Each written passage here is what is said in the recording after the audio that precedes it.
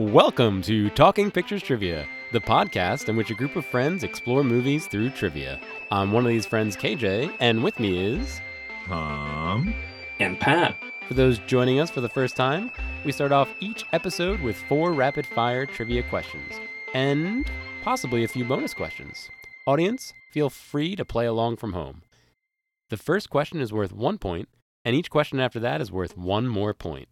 Then we'll follow it up with our famous movie rant, where anything goes.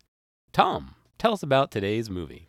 Walking up to theaters in 1994, we would have had to choose between Pulp Fiction, Quiz Show, The Shawshank Redemption, Ed Wood, Clerks, Interview with the Vampire, The Santa Claus, and today's movie, Vanya on 42nd Street. There was a big difference in quality between some of those films on that list. What do you mean, the Santa Claus? I won't say. Vanya on 42nd Street follows a rehearsal of the Chekhov play Uncle Vanya. And this was something that kind of famous theater director, Andrei Gregory, had been doing for a number of years, something like 6 or 7 years. He had been rehearsing this play with a group of actors with no intention of putting it on in an abandoned 42nd Street theater. And this was back in the early 90s when Times Square was dangerous and nobody actually wanted to go into theaters. So they were just left abandoned. And they snuck into a theater every so often and rehearsed this play. Andre Gregory and Wallace Shawn had, on a previous movie, My Dinner with Andre, worked with the famous director Louis Malle, the French director, and they brought him in to film this rehearsal and sort of stage the movie and what have you. And what you have is a faithful adaptation of a David Mamet translation of Uncle Vanya that tries to capture the magic of these rehearsals that Gregory was doing with these actors. And that's the film. It's a film of Uncle Vanya. It's time for question 1. What tragedy can't Astrov forget? Locked in. Locked in with a guess. It's gonna be rough. KJ, what's your guess? The death of his kid? Pat, what do you have? He had a patient die under the chloroform while he was performing surgery. Mm-hmm. All right, and the points go to Pat. It's time for question 2. What did Sonia hear a woman in church say about her? And Sonia is the niece, KJ. It's the Vanya's niece. Locked in. Locked in. Yeah, KJ, what do you have? That she's plain? All right, thank you. And Pat, what do you have? She says it's a shame she's so plain. All right, very good. And points for everyone. Points on the board. Points on the board. Well done, KJ. You're getting in there. Scoring points on your favorite movie. It's time for question 3. How old is Vanya? Locked in. When did Princess Bride come out? All right, locked in. All right. And Pat, what do you have? 37? 37? KJ, what do you have? 53. Oh, I'm sorry. So Vanya was actually 47 years old. I knew it was something. Something like that. Something with a 7, yes. Yeah. So no points this time out, but that's all right. We're moving down to question number 4. And it looks like, yeah, this is it's within spitting range, KJ. So you might get this. Yeah. It's time for question 4. According to Vanya, Yelena is too what to live? And Yelena is Julianne Moore. That's the redhead, KJ. So Yelena is too what to live? Locked in. I feel like I have the sentiment in my head, but I can't find the perfect word for the sentiment. So I'm going to lock in with quite a few words. Okay, Pat, what do you have? I don't think this is the right word, but it's something like this, but I don't think it's the right word. But I think it's something like bored. She's too bored to live, but I don't think that's the right word. But it's something like that. All right, KJ, what do you have? Wow, I had the complete opposite. I was thinking like voracious, over energetic, like just too much. Like, Very close. Bored is closer. It was Yelena is too lazy to live.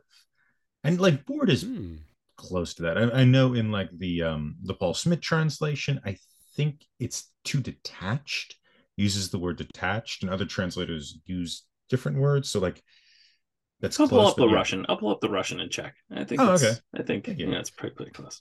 It's probably pretty close. Very good. So yeah, and then we'll go she with probably lazy. laughed, right? She laughed. Yes, she does. She does laugh a lot. So does Sonia. They both laugh a lot. Sonya cries sometimes. Mm-hmm. Yeah, and they do cry a lot. It is Chekhov after all.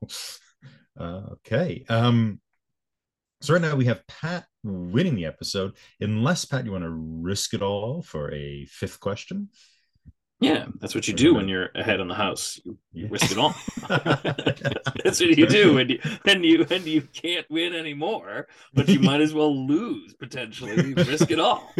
Yeah, let's go for it. Mm-hmm. There we go.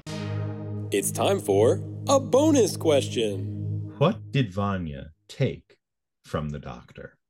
Locked in. Locked in? All right, KJ, what do you have? Was it the gun? Was it Chekhov's gun? Pat, what do you got? He takes a vial of morphine. And that's correct. A vial of morphine. Yes. And Now the I victory remember. goes to Pat. Congratulations, Pat. Thank you. Appreciate that. You're welcome. You're welcome. Nice one. But what about the trees? Audience, stay tuned for a rehearsed movie rant that isn't intended for audience consumption. Coming up right after this break. Join another Talking Studios production, Limited Lexicon, where we play through text-based adventure games. Text-based adventure games were computer games from before computers had graphics. The game uses text to describe a scene, and the player types back how they want to interact with the game. I'll read the text from the computer, and my co-host will feed me commands. This season, we're playing through The Hobbit from 1982 on the ZX Spectrum. Here's a quick sample. I thought a lot about our first command, and I think it should be no print because we don't want to print things as we're going along. I think by default, it's not going to print. And even if I did type print, where is it going to print to? 1982? I would imagine if we go west, we're going to be south of the troll, right? Just south of the troll land. Yeah, let's try it. You go west. The troll's clearing. The visible... Oh, we died. No. All right. The troll saw us and killed us. So I think we have to say the answer to the riddle then. The answer is dark. Say dark, I think. Talk to what? Gollum. Say Gollum dark. You talk to Gollum. Thorin says, hurry up. And we died. And we died. So we went northeast last time. So let's go southwest. You go southwest. Visible exits are north, northwest. You see the valuable golden ring. Oh. We're ending it here. That's Wait. perfect. All That's right. perfect. Limited Lexicon, coming to your podcatcher and YouTube in late 2022 by Talking Studios. And we're back. So I'm interested, KJ. This is one of my favorite movies, and KJ, you seem to hate it so very much. And I'm interested in, like, why did you hate this movie so hard? Well, hate's a strong word, and let's start with a positive. I loved the jazz music in the intro. That intro with shots in New York, that was really fun. Let's start there. No, Tom, I actually texted you before we started watching the movie, and I said, hey, is there anything I should know before going into this? And you said, nope, there's nothing you need to know. So the movie starts with, I don't know, two strangers talking to somebody and say, hey, I heard you're rehearsing this thing. We'd like to see it. Right? That's how this movie is framed. I'm thinking, okay, this is a backstage movie because we're starting not on stage. We are beginning with a new audience. So I'm thinking, oh, maybe there's going to be a murder and we're going to figure out the murder mystery backstage, or there's going to be some kind of drama backstage. And throughout the movie, they cut to the donut table, right?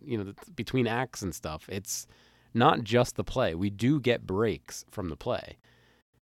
And I just didn't realize, no, we're here to consume Uncle Vanya. Like that's why we're showing up. And by the time I realized that, I wasn't paying attention to the play. It's very sing-songy. Is that the writer guy, the translator? Is that why? Is it that the whole play was that rhythm, all the dialogue. And by the time I got there was people like, no, we need to save the trees. There was like Lorax type monologues, to go speaking and reading and talking like some. What a lovely day today. Not too hot. Like, it was almost like David Lynch was performing this play. And I just think I couldn't figure it out. And I think I was just checked out. I probably should have went back and just watched it again with the knowledge. So that was those were my quote unquote issues with the play here. Okay. That's thank you, KJ. I mean, I sort of get, if you don't know Chekhov at all, or you're gonna watch a stage reading, not a stage reading, but you're gonna watch a filmed production or filmed rehearsal of something. I get that it's somewhat maybe awkward to get into. The nice thing about Chekhov, though, is like his great plays are sort of similar enough that each one kind of provides an introduction to the others. So I would hope that you see other Chekhov plays and not be like scared away because of this film, or at least read them maybe before the next venture into Chekhov, if that ever happens. The Seagull on 43rd Street. Are there other films? Seagull on 43rd Street. Yeah. But interested in Pat's response to this movie. You said you had some problems with it, Pat.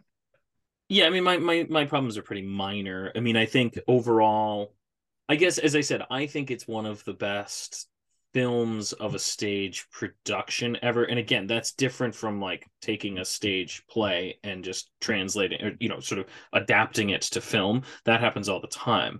But I don't think it's relatively rare, especially nowadays, to have a staged play just filmed, and it doesn't tend to work all that well.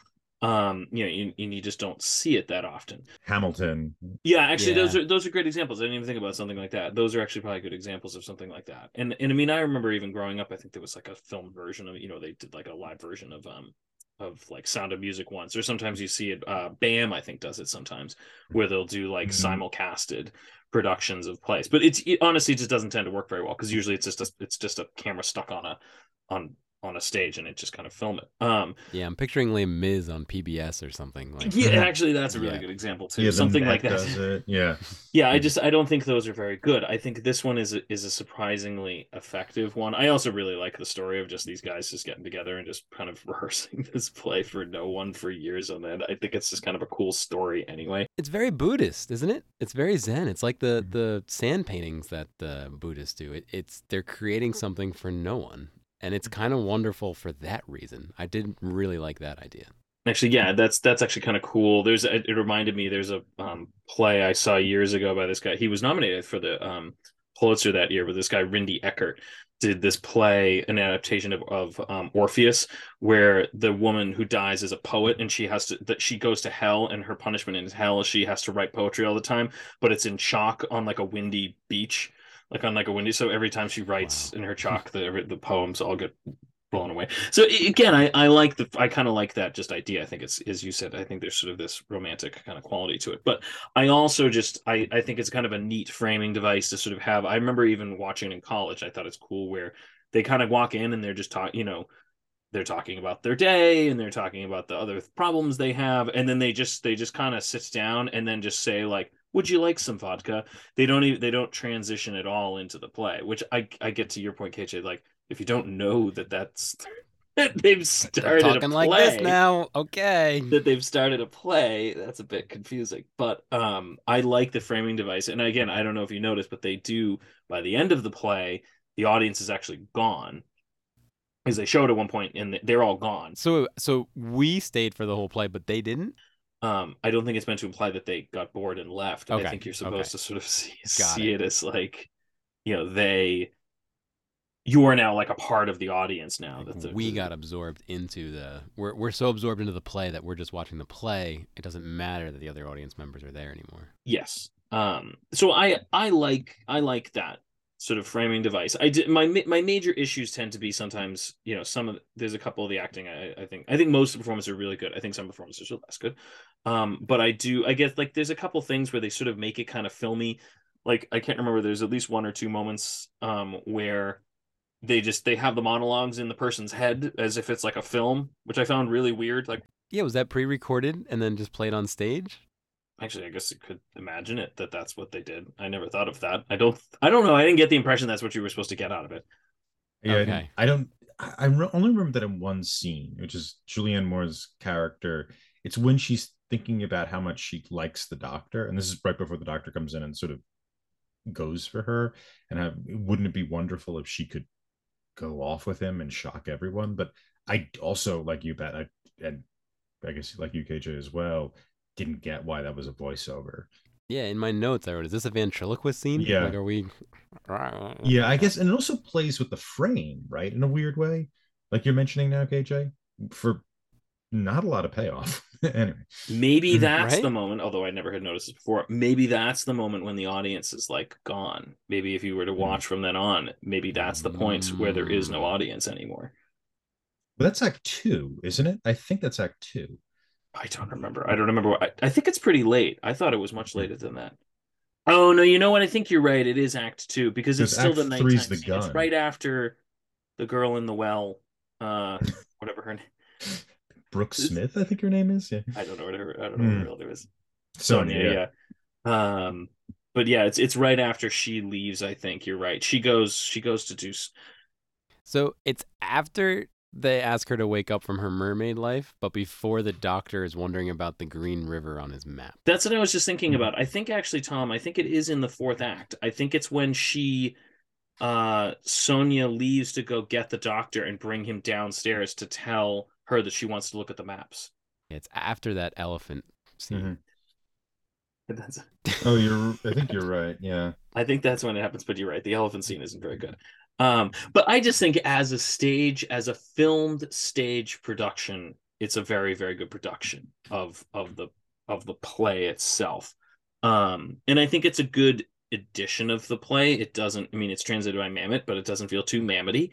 But I do like that about it as well. I think and again, as I think I said last week, like I think I've seen every of his major plays at least twice, and I've even seen some of his early plays a couple times. I've been to like an all-day Chekhov festival when I lived in London for 12 hours so it's like I've seen a lot of Chekhov, and I like Chekhov quite a bit, and I do feel like this is one of the better film productions of a Chekhov play.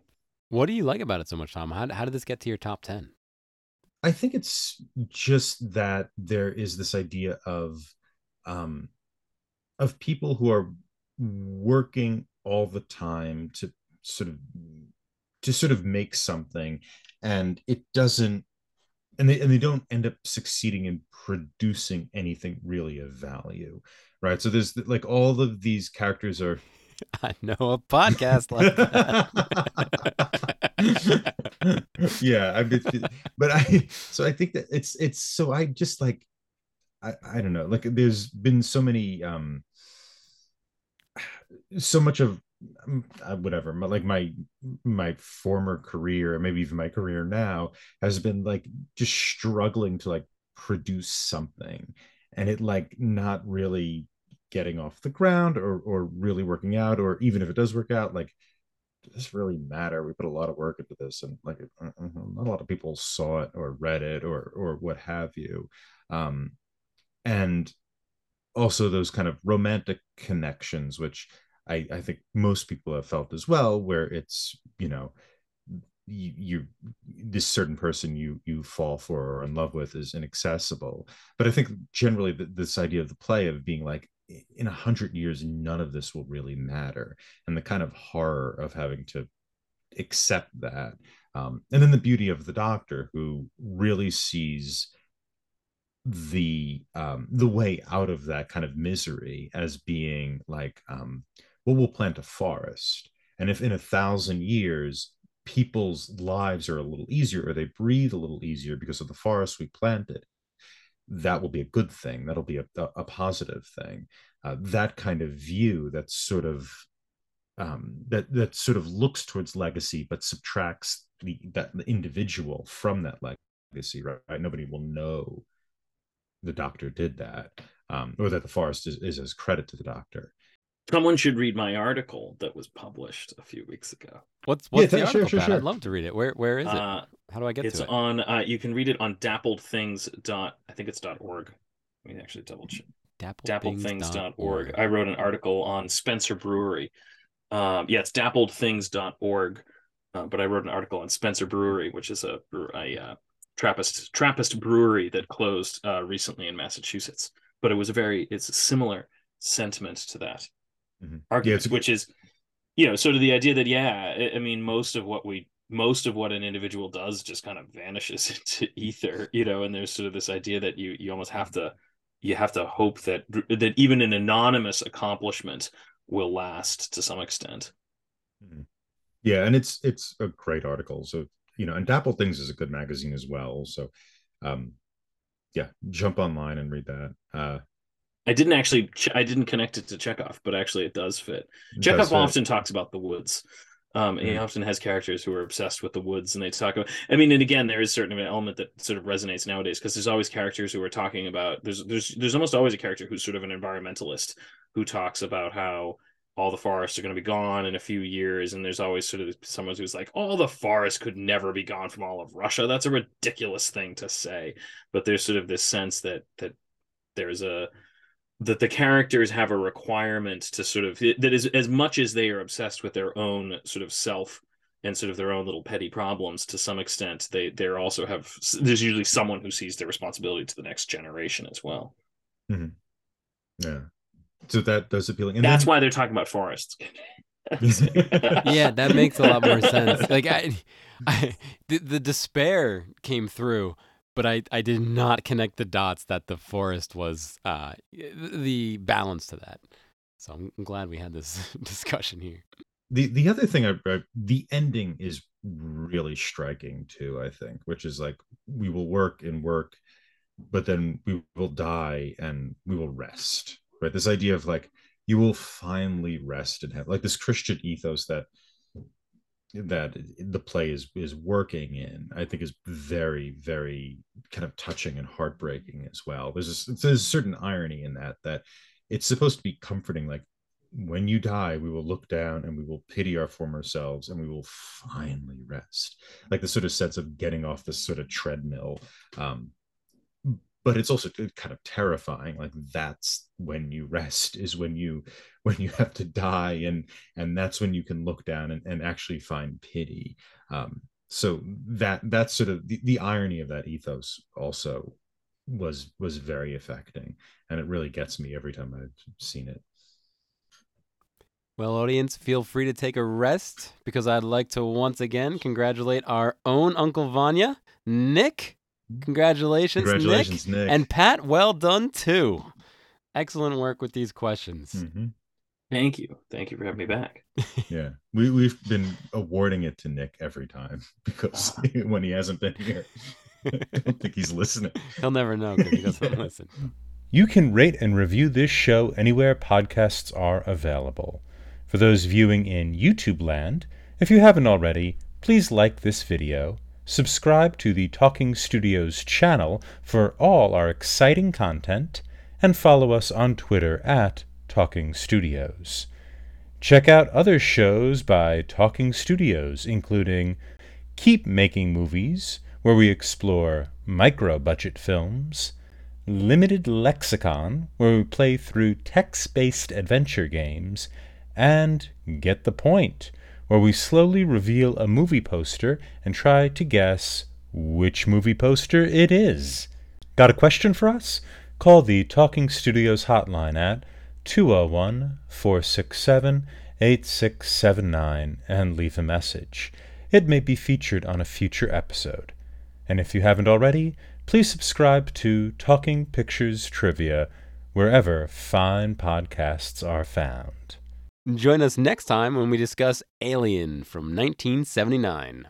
Stay tuned for our first impressions of Alien. Ding, ding, ding, ding, ding. Next week, we'll be discussing a movie from my childhood, Alien. KJ, how was your first watch? Tom, I think this movie, being from your childhood, might explain a lot. I cannot imagine watching this under the age of like 30 or 40. It's a pretty creepy movie. But my first experience was Alien was in MGM Studios, now called Hollywood Studios in Disney World, on the Great Movie Ride. I don't know if you guys have been on it, but it was a wonderful ride. And you go into the spaceship, and one of the aliens comes popping out and scares the living bejeebus out of you. So that was my introduction. They have a Ridley. Ridley stood there with a gun and said something, if I remember correctly. And then the other experience I had with Alien without knowing it was Alien was Spaceballs. At the end of Spaceballs, they do the Alien parody. But then in my 30s, I did watch it while I was traveling, and it's good, guys. It's really good.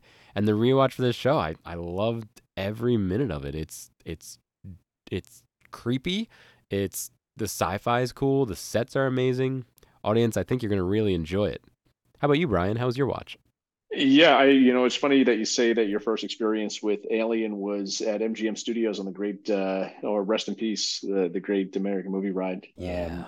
But and that was the first time I saw anything to do with Alien, and my first view was, about 4 months ago, maybe, when we were talking initially about some of the upcoming movies that we could potentially talk about. And my second view was just the other day. But it really, like you were saying, I think it was ahead of its time in regards to the set design, the effects. It was 1979, 78, 79. 79. Yep. So you think about that and how long ago that really was at this point, and everything still scares you. It jumps out, and it keeps you on the edge of your seat. It's a very quick, even though it's 2 hours long, it's a very quick watch. Time flies when you're watching it there. But I really enjoyed it. I can't believe it took me almost 40 years to watch the film, and looking forward to picking up the other couple. Tom, how was your watch there? Good. I can't remember when I first saw this. My father had this on VHS, I believe, taped off of a home box office viewing of the movie. And I really loved this movie. As a child, I loved all of the Alien movies. I think even as a child, I knew Alien 4 wasn't very good, but I had a kind of compulsion for the initial trilogy. And I always enjoyed this movie most. As an adult, Alien Cubed is sort of intolerable. I think Aliens I don't like very much either. But this movie, upon revisiting, which I did for this podcast, actually does hold up. I mean, it's more brutal than I remember, though. It's a very stark and almost very mean movie. It has no kind of glamour to it, which is interesting. Like, the actors are a little older than your traditional cast of actors. The people you are probably, in the time anyway, most likely to have connected to are probably the characters who are going to die most quickly. They kind of pull a Psycho in that sense. I think the design of the ship looks great. I typically don't like designs like that are kind of gray and claustrophobic, but the ship sort of feels like an endless labyrinth. It's sort of no placeness. The fact that you can't really understand how the ship is put together really increases the creepiness of the movie. And it does have a kind of intense, almost mean-spirited nihilism to it, which for a horror movie, I think works very well. I think that if this movie had more pretensions, I would probably hate it very much. But since it doesn't, since it has that kind of stripped down way about it. I enjoy it even more, I think, as an adult. Though I will admit, it is not a gentle movie, and it does not treat its audience with any kind of gentleness. Alien is available on Hulu at the time of this recording. Wow, Talking Studios,